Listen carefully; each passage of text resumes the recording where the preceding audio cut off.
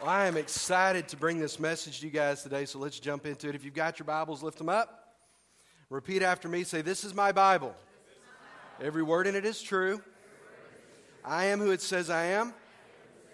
I can do what it says I can do. Today, I'll be taught God's Word. It's His truth, transforming every part of my life, and I'll never be the same. In Jesus' name, amen." Well, if you're wondering how much rain we got, all I know is I looked out in the front pasture and the sheep were lining up 2 by 2, so I figured that meant something.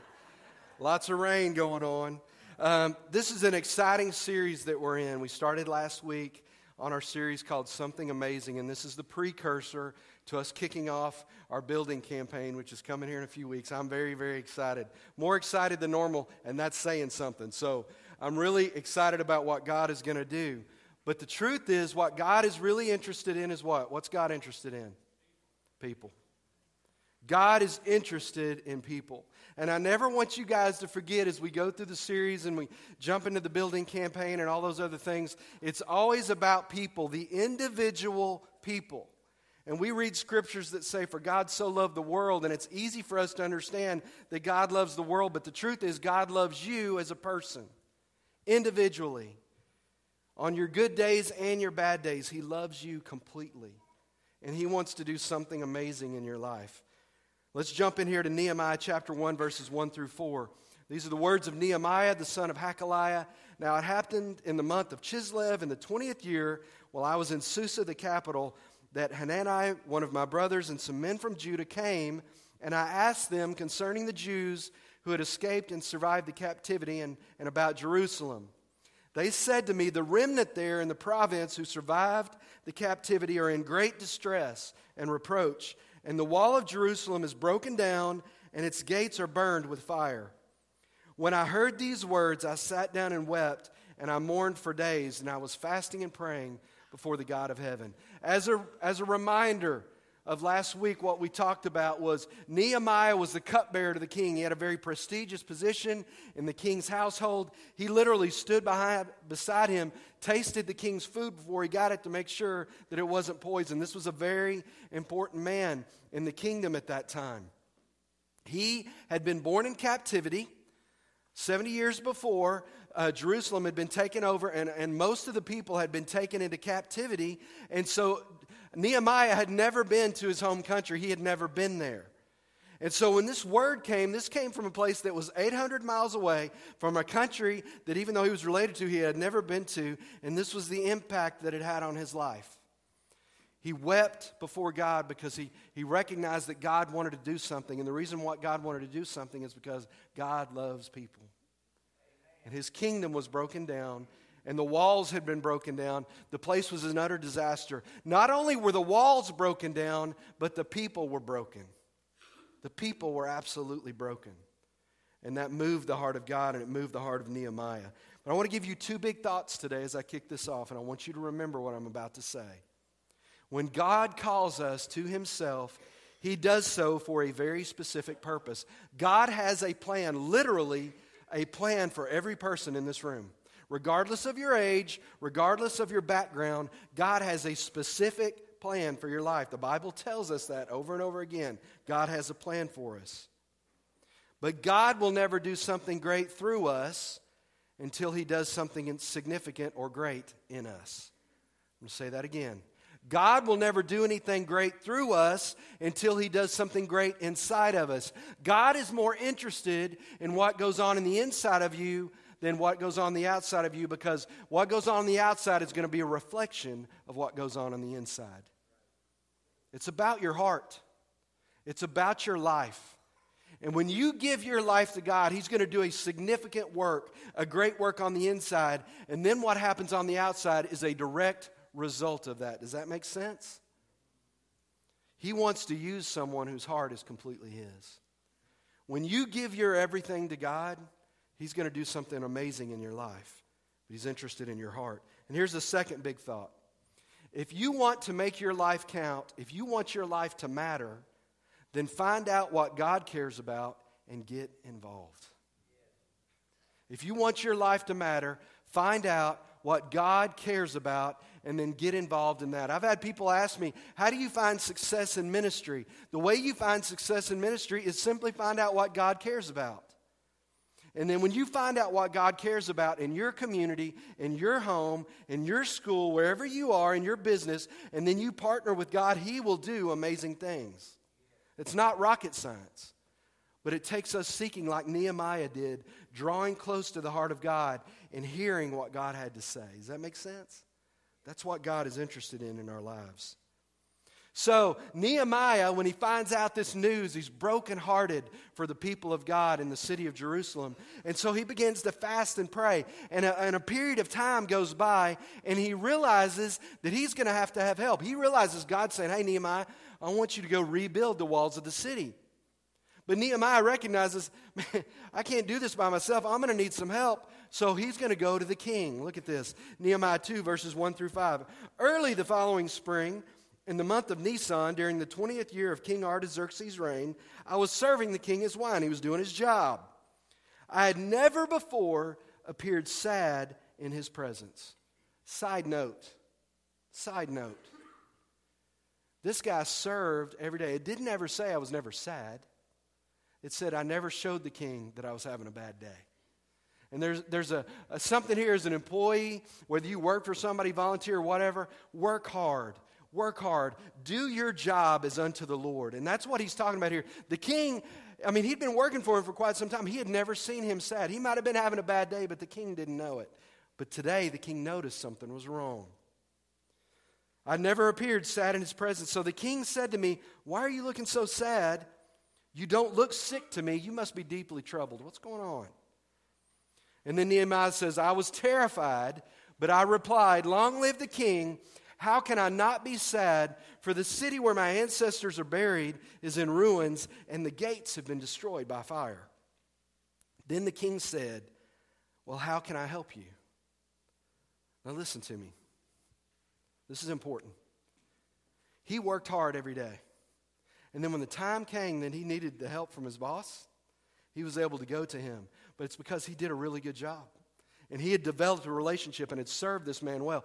Can you imagine if this guy was a bad employee, if he went to the king and said, hey, I need some help here? What do you think the king would have said? Dude, I'm thinking about firing you. Why don't I help you out the door? That's not what he said, did he? He valued this man with his life. He put literally his life in Nehemiah's hands. This guy's important to him, and he served with distinction. And when the time came, because he'd served well, he said, what can I do for you? What do you need my help for? And then I love the scripture. I love how the scripture gives us insight. The Bible says, with a prayer to the God of heaven. There's another translation that says, under my breath. He knew it was coming. This is the big moment. So he says a prayer. How many of you ever taken a test before? How many of you have had a pop quiz happen you didn't know about? That's the kind of prayer I'm talking about. Lord Jesus, help me. It's one of those, okay, this is it. I need some help right now, God. With a prayer to the God of heaven, I replied, if it please the king, and if you are pleased with me, your servant, send me to Judah to rebuild the city where my ancestors are buried. Now listen to me. Listen to me. Here's what makes this more interesting. Do you know that there's nowhere in Scripture that we see that Nehemiah had a degree in architecture? He tasted food. And all of a sudden, God's calling him to go to a city to rebuild the walls of a city, an ancient city. He's sending him over to do this. He has no experience. There is nothing in the Bible that tells us he ever built anything, not even a birdhouse, nothing. This guy, we don't see anything here that says he has experience. And he's going to this king to say, hey, I need you to release me to go build this city. And further on in the scripture, he actually says, and I need some supplies. Money would be great. I need some soldiers to protect me. He's got this list of things that he needs to rebuild the walls. But here's what the most fascinating thing about this to me is. Jerusalem's walls were burned down and broken, right? Right? They'd been invaded. Guess who invaded them? The country of the king. He's asking to give him the money to go rebuild the walls. He's going to the guy whose predecessors had broken the walls down and said, hey, I need money to go rebuild these walls that 70 years ago y'all broke down and invaded us.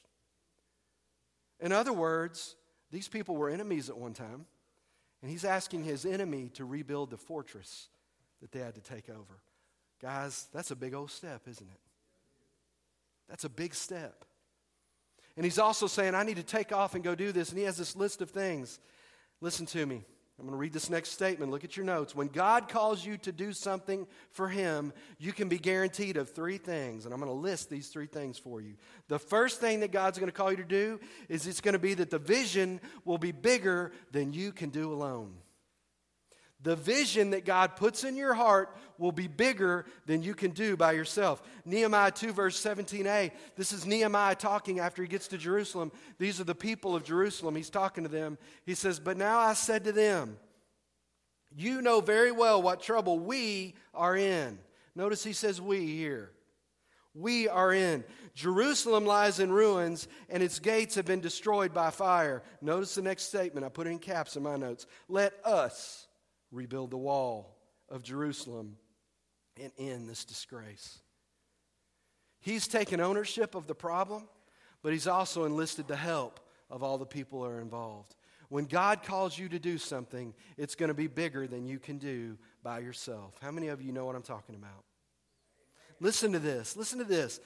The walls at this time, the walls of Jerusalem at this time, get this, are 2.5 miles long. There's 2.5 miles of wall that's been broken down at this point.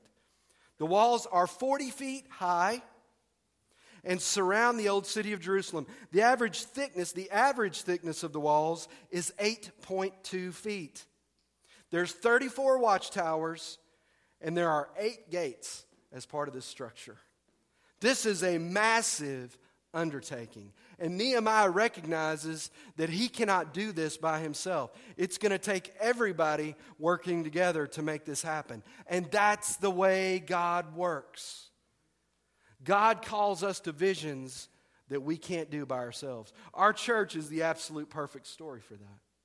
When you look at what God has done in our church family over the last few years, it has taken all of us to be involved, doesn't it? Everybody has a part to play. From little kids up to 90-plus-year-old folks and everybody in between, God calls us to join together to fulfill the vision that he's called us to. And as we get ready to launch into this building project, it's exactly the same way. God is going to call each of us to do something. Each of us to do something. And I love that. Nehemiah was not qualified to do what God had called him to do. I've actually got a plaque in my office that says, God does not call the qualified, he qualifies the called. And I look at that all the time. And that has really been a testimony of my life. When I look at all the things back through the history of my life that God has called me to do, in the natural, I was not qualified to do any of them. Any of them. I mean, when I came here to senior pastor, I didn't know what I was doing. Some of you go, well, you know. I didn't know what I was doing. You know, when I was in the business world, when I was working at the ballpark in Arlington, when I became an officer with Sharp County, when I've done all these things that God throughout my life has called me to do, I've simply been obedient to what the next step was. And that's what God calls each of us to do. Because right now, God's got something in your heart to do. And here's the first thing you do. God, I can't because. See, Nehemiah was the exact same way. He could have had a laundry list of things, of reasons why he's the last person that God should send to go do this. He has no experience. He doesn't have anything except the most important thing, which is faith in God. See, what God is looking for from each person in this room is faith. Is trusting God to do the impossible. I mean, look at your Bible. Noah never built an ark. And somebody in first service said something very interesting today. Noah, much like Nehemiah, he did not have an engineering degree. There had never been a flood. So Noah's building this ark, and God gives him the dimensions, so Noah's out doing this thing, right? What's interesting is Noah's boat never sank. There were some really smart people built the Titanic. The guy in first service mentioned that. I thought, that's genius. It's not about your qualifications. It's about His qualifications. And when you decide to trust God, regardless of your background, regardless of your mistakes, giving God everything in your life, He will do something amazing with your life. But it's learning to remove the excuses and give God the opportunity. And I promise you, because if I know anything, I know this. It may be one of the few things I really, really know. That if you'll be obedient to God and jump out in faith, He will do something amazing with your life. But you're going to have to trust Him, okay? You're going to have to trust Him. Here's number 2. Look at number 2. There will be opposition. When God calls you to do something, there will be opposition. I put this on purpose, not may, will. When you step out to do whatever it is God's called you to do, there's going to be a line of people there to tell you how stupid you are. Okay? There will be. There will be. I remember there were some wonderful people in my family. When I said, hey, we're moving up to Arkansas to pastor a church, they said, oh, bless y'all's heart. Y'all know what that means in the South. Bless their little pumpkin heads. They just, oh, Lord, love them. Oh, right? Yeah. If you're not from the South, we'll tell you what that means later. If somebody says, bless your heart to you, that may not be a good thing. Okay? But there were people that thought we were crazy. But we weren't crazy. We were crazy enough to believe God. And there are going to be things that when you step out, there's going to be opposition to what God has called you to do. Look at Nehemiah chapter 2, verse 19. But when Sanballat, Tobiah, and Geshem the Arab heard of our plan, they heard what we're going to do, they scoffed contemptuously. Let me tell you what that means in Southern vernacular. They talked trash. That's what that is. They scoffed contemptuously. They talked trash. You morons! Are you crazy? What are you doing? They literally did that. Had all kinds of mean things that they were saying. What are you doing? Are you rebelling against the king? I mean, they were just trying to incite division and riot and all those kind of things. Look at your next point. The enemy always opposes a move of God. Whenever God begins to move, the enemy will always counter that move. That's the way He works, guys. And as we get ready to step into this building project, that's going to happen. There's going to be giants. There's going to be tests. But like that old Christian saying, there's no testimony without a test. Right? There's got to be battles to be victories. And God is always going to allow these challenges to come up. But I want you to understand something. That's okay. Giants are being expected. Hey, if we weren't doing anything, the devil wouldn't care. Right? If the devil leaves you alone, it's because you're not doing anything. But we don't have to worry about it. Because the battle's not ours, it's God's. God is responsible for the outcome of the battle, not us. Our job is to be obedient. Number 3, I'm getting ahead of myself. Despite the opposition, God will always succeed. Despite, in spite, or for spite, the opposition, God will always succeed. Nehemiah 2 verse 20 says this. And this was his reply to these guys talking trash. He says, the God of heaven will help us succeed. We, His servants, will start rebuilding this wall. But you have no share or historic claim in Jerusalem. He said, look, man, we're going to do this. I love the we again. All of us together, we're going to rebuild this wall. But you guys, you don't have anything to do with this. As I was reading, and I encourage you, take some time over these next few weeks to read the story of Nehemiah. It's absolutely amazing. And Nehemiah, in one section of this, gives a list of all the different people that were working on the wall. And he talks about this guy and his family and such. And it's amazing. It's this history of all these people that join their faith together. And guess what? These people, they didn't have any experience rebuilding walls. But they had faith in God. There's one section of Scripture that stuck out to me as I was reading that. It talked about this people. I think they were from Torak or Ketor or whatever it was. And it said the people came and rebuilt the wall, but then there's a footnote that says, but their leaders didn't help them. So the leaders didn't help. The people helped, but the leaders didn't. And that really stuck out to me because I recognize that what God is calling us to, whether you're at work, at school, whatever it is that God's called you to, you got to make a decision. Are you going to get on board with what God's doing, or are you not? And I want to tell you something, guys. You can be proud of your leadership in the church because as we're doing this building project, they're pushing me. I had the architect design the sanctuary the other day, and a couple of our deacons said, "Pastor, that's too small." That's awesome. It's awesome when people are pushing me and say, "Pastor, no. You got to get your faith up a little bit, Pastor." I love that because God's doing a work. But see, there's going to come a day soon in the body of our local church. Are you going to get on board, or are you just going to look at the work going on? And here's the deal. Everybody's got a part to play. We all get to choose. Are we going to sit on the sidelines, or are we going to get in the game? And I want to tell you something. The book of Nehemiah is about a people jumping in and watching God do something amazing. And you've got a choice to make. What are you going to do? I want to tell you, in my experience, of why people tend to not allow God to move into their lives. And the reason I called this series Broken, because it's not so much about the broken walls of Jerusalem, it is about the broken hearts of the people. That's what was broken. Their hearts were broken, their will was broken. And God didn't want to just rebuild the walls, because you can have walls and still have a broken heart. God wanted to rebuild their hearts. And the reason many of us in life decide we're not going to jump in with what God's doing is because of our own brokenness. We say, "God, you can't use me because," and then you fill in the blank with whatever that because is.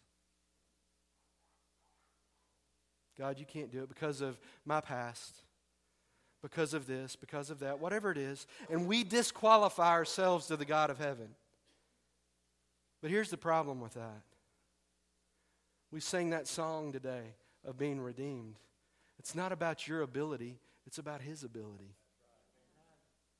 The Bible is full of people just like you who were broken and who God said, "Just give me a chance." And they said, "All right, God, I'm a mess, but I'm your mess." And He made masterpieces out of them. My life's that way. I don't deserve to do this. I don't deserve to pastor you amazing group of people, and that's the truth. But for all of my faults, there is one thing in there that I'm thankful that God has given me, is the gift of faith. Because I trust Him. I just trust Him. And if He says to do something, we're just going to do it.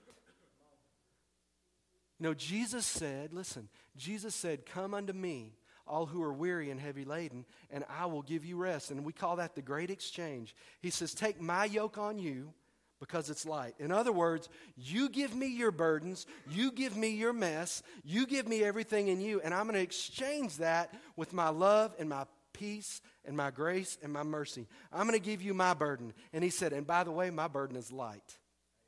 And I want to tell you, as the pastor of a growing church and all the challenges, and there's so many people that deal with so many different things on a week, not even a week to week anymore. It's almost a day by day challenges. And I have learned this, Jack. I've learned this. I can't fix everything. How many fixers do I have? Come on. Be honest. Barbie, raise your hand right now. Do it? Okay. There are fixers in here. Wardell. We want to fix everything. We want to fix it. And that's not bad. That's a good thing. But I want to tell you something. If you ever feel like you're getting a little important, try to go order somebody else's dog around. Come on. You know what? You don't have as much control as you think you do. How many of you have children? There you go. Well, I don't need to explain anything to you now.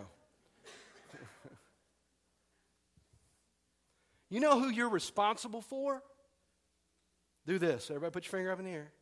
And now put it right here. You're responsible for you. You can't control really what anybody else does, but you are responsible for your own life. You are responsible for what you do.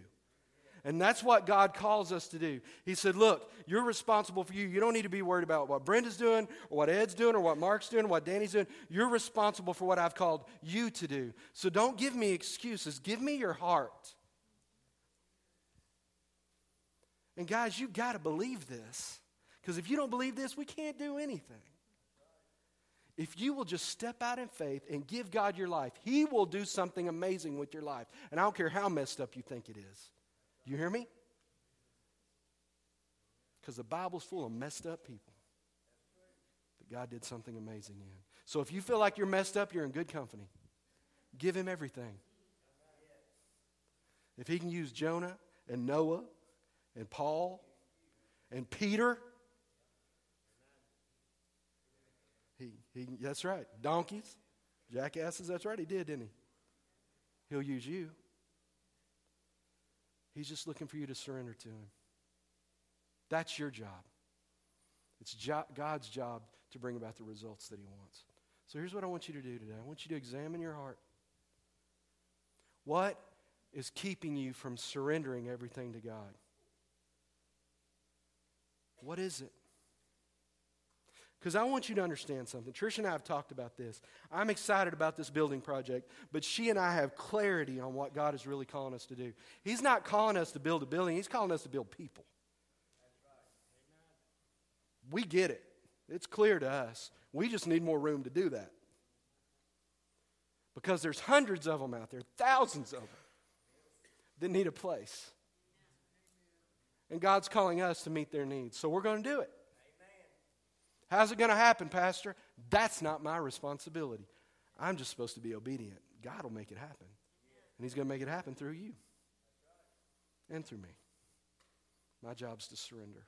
So examine your life. Where are you? What's going on? What's keeping you from jumping in with God? Surrender it all to Him. Do you understand? Let's pray. Father, I thank You for Your word. I thank You for Nehemiah. I thank You for the people that all came together and rebuilt those walls. What an amazing thing that You did in the lives of ordinary people who believed in an extraordinary God. And Lord, I know the most important thing we do every week is right now. That there are people here today, Lord, that the walls of their heart are broken.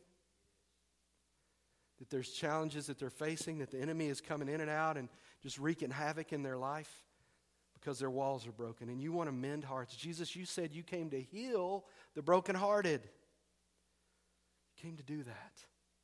And so, Father, I'm asking You right now in Jesus' name, according to Your word, that You would do the work that You said You would, and that's to heal broken people.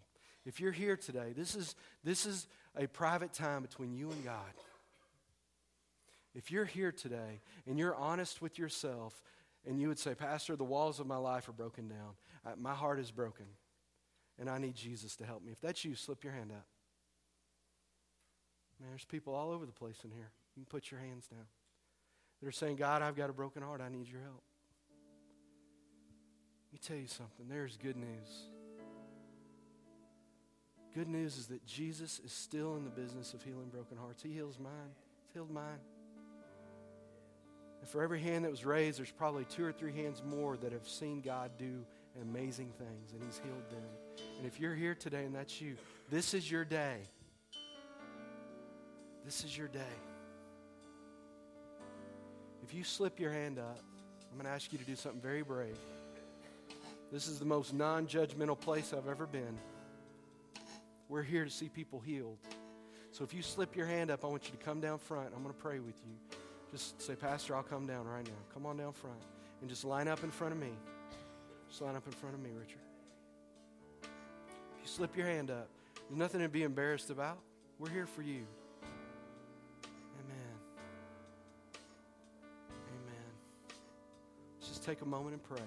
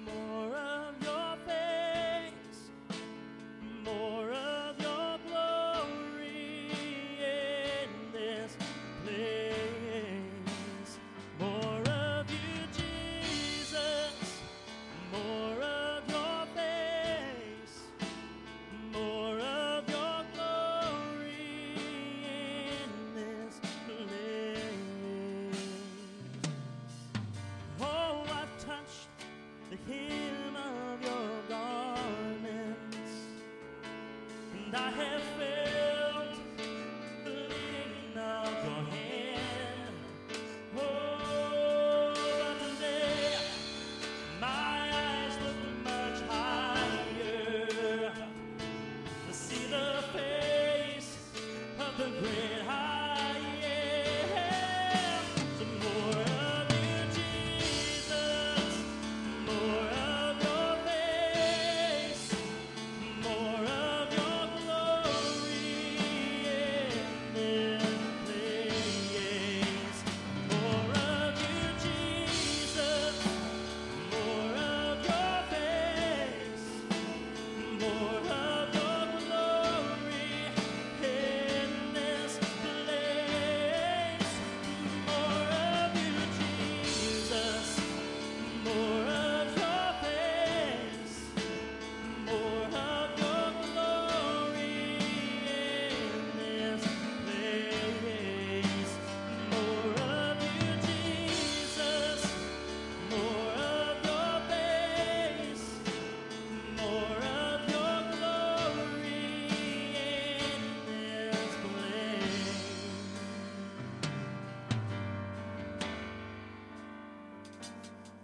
I touched the hem of your garments,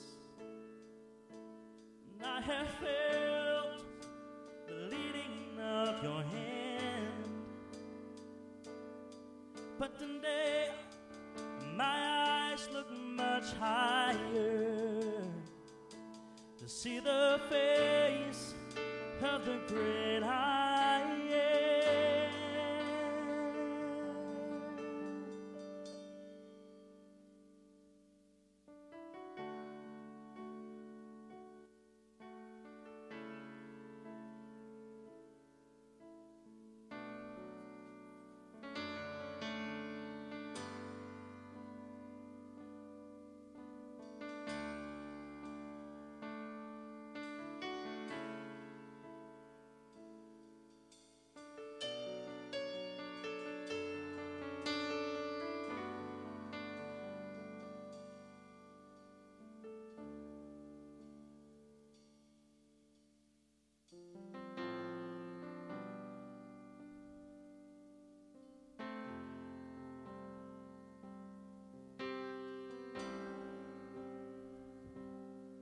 The greatest miracle of all is a changed heart.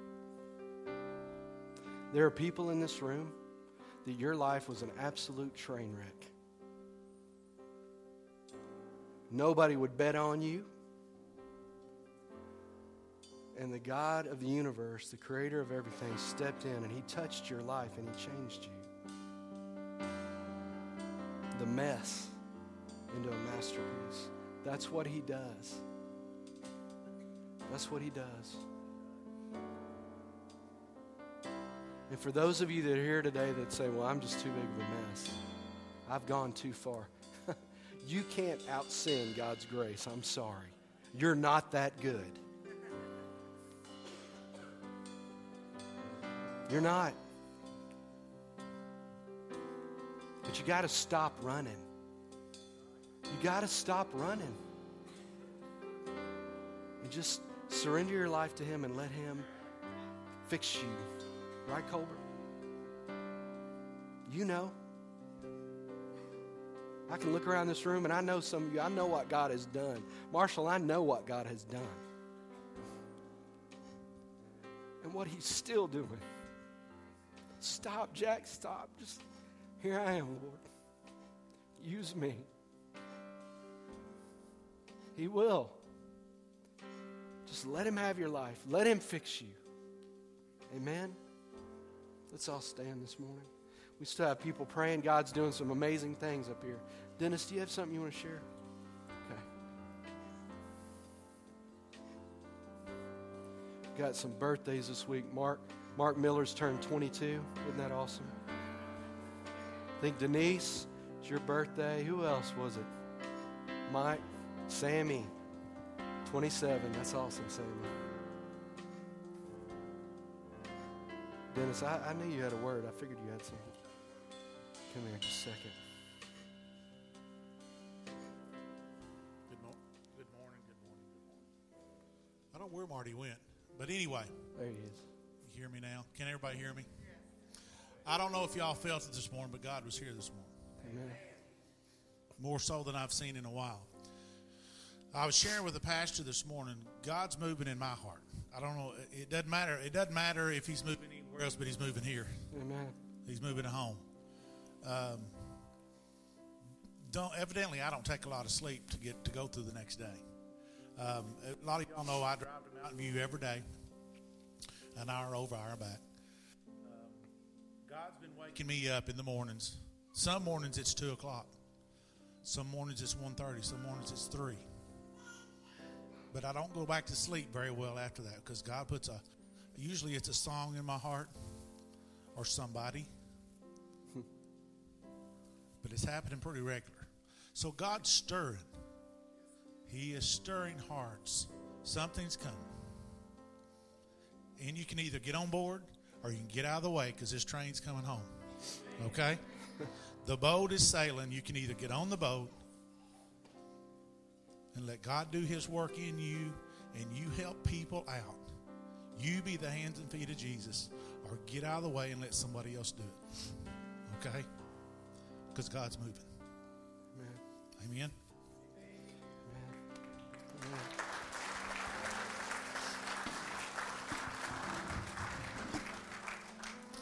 That's one of these guys right now that's pushing me.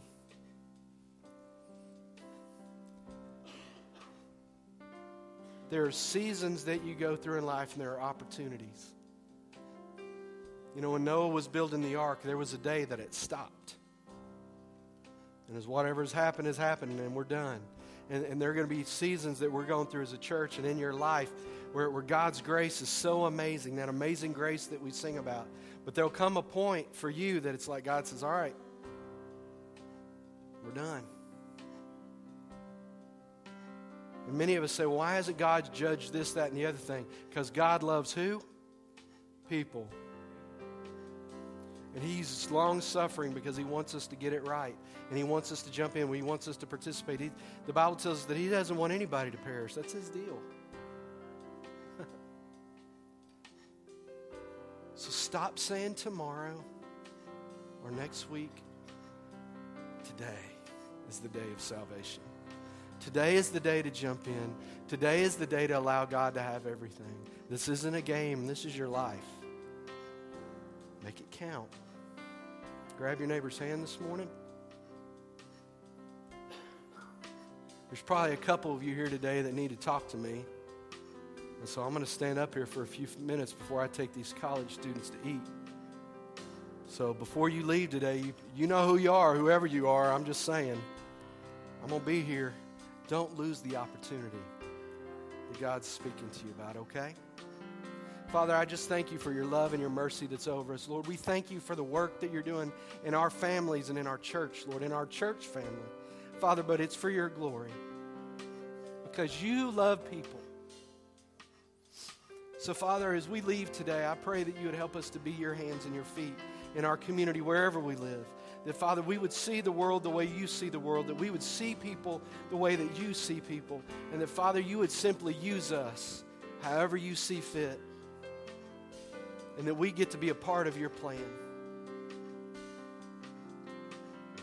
When they looked at the disciples and they said, who are these people? The only result they could come up with is all they knew is they had been with Jesus. Lord, help us to be those people. And when people look at our lives, all they can say is, I don't know who they are, but I know they've been with Jesus. And help us to love people the way you do, Lord, in Jesus' name. Father, bless us as we go. Keep your hand on us.